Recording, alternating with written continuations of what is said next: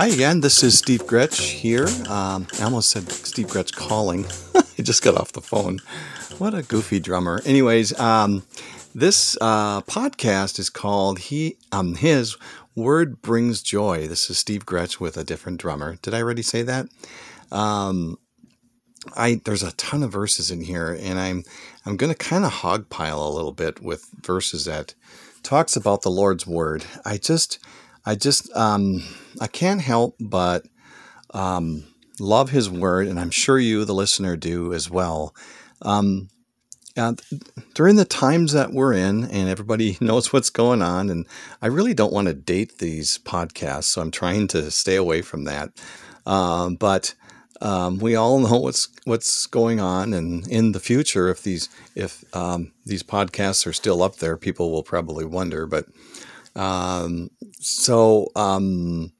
the Word of God is just so important to cling to it, to go back to it, and I'm trying to make this about the Word and about His promises. God is faithful, and His promises are true, and He will make sure that His promises come to pass, and we can trust Him. And so that's the purpose.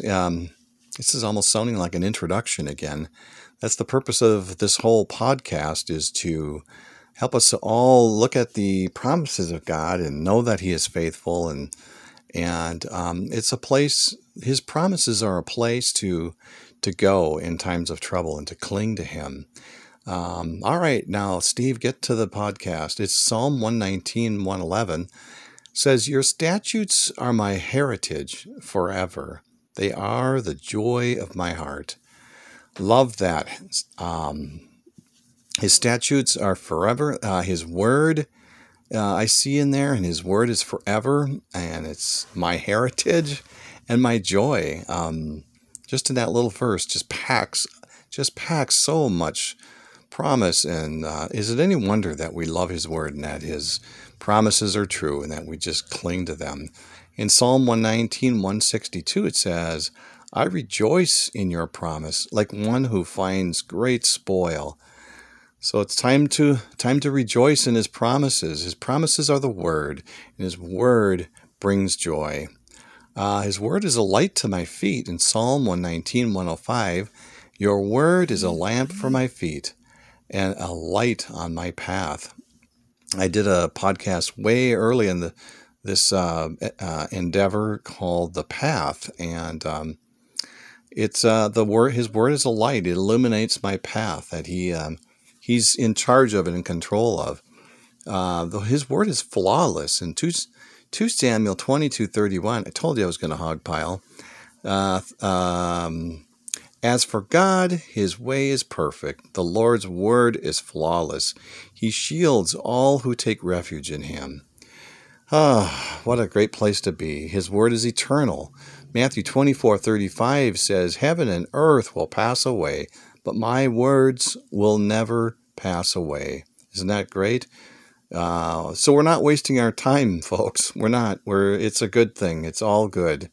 His word will not return to Him void. Isaiah 55:11 says, "So is my word that goes out from my mouth. It will not return to me empty, but will accomplish what I desire and achieve the purpose for which I sent it." God's word is going to go out from His mouth. It's going to achieve what He desires. And I'm repeating the verse, but it's just, I love to emphasize what He's saying, and He's making sure it comes true. In Jeremiah 1:12, "The Lord said to me, you have seen correctly, for I am watching to see that my word is fulfilled." Isn't that cool? I just love that. The Lord is watching. He's so involved in this world and the people in it, and this in our lives. And as we love Him and love His word and delight in His word, He's watching to make sure that it's fulfilled. His word is God-breathed. It's useful for teaching. 2 Timothy 3:16 says, "All Scripture is God-breathed and is useful for teaching, rebuking, correcting, and training in righteousness." That just really packs a lot there. His word is so important. So anyways, you guys know that, and his word will be fulfilled. And Ezekiel 12:28 says, "Therefore, say to them, this is what the sovereign Lord says. None of my words will be delayed any longer. Whatever I say will be fulfilled, declares the sovereign Lord." He's watching. He's going to make sure it's fulfilled, and it brings us joy.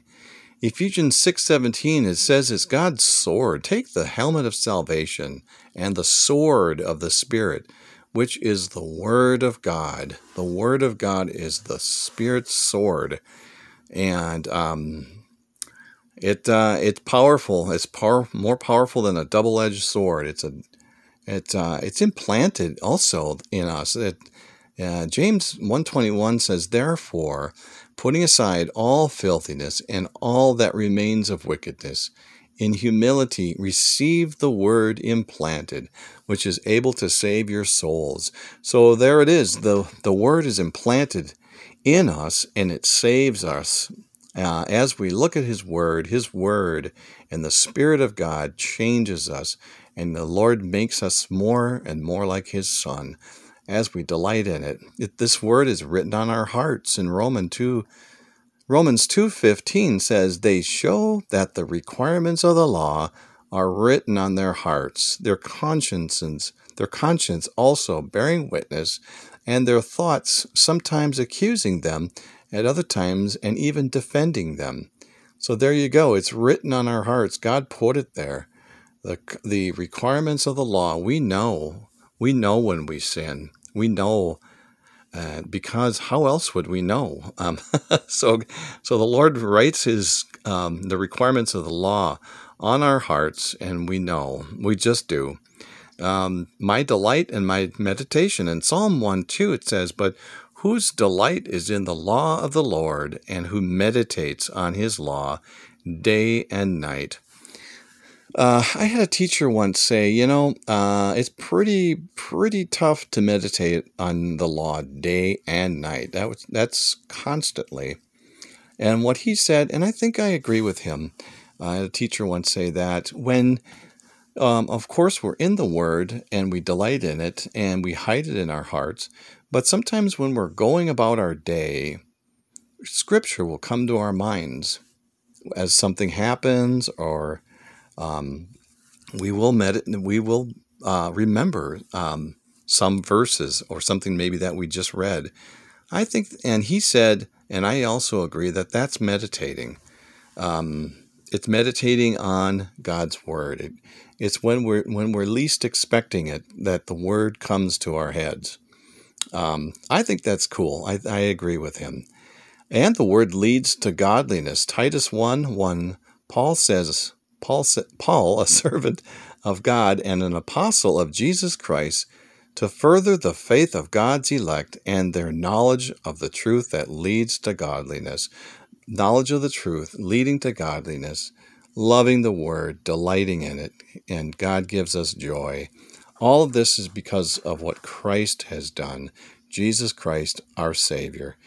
Christ is the Word. He Himself is the Word. John 1:1-4. In the beginning was the Word, and the Word was with God, and the Word was God. He was with God in the beginning. Through Him all things were made. Without Him nothing was made that has been made. In Him was life, and that life was the light of all mankind. So we have this promise of joy through His endless supply of the Word. I'll leave you guys with this, and it's found in Ezekiel 36:26. I love this because I pray this when I'm praying for an unbeliever, that the Lord would do His work. And this is one of the verses that I like to pray, Ezekiel 36:26. "I will give you a new heart and put a new spirit in you. I will remove from you your heart of stone and give you a heart of flesh." There it is. God does the work. He does the work through His Word, through His Son, and His promises of joy because of the Word. So the word's going to be around for forever, and it's very important. So I love to read it and to ponder it and delight in it, and I know you guys do too. Thanks for tuning in. This is Steve Gretsch with a different drummer. I hope you guys have a great day, and we'll talk to you later.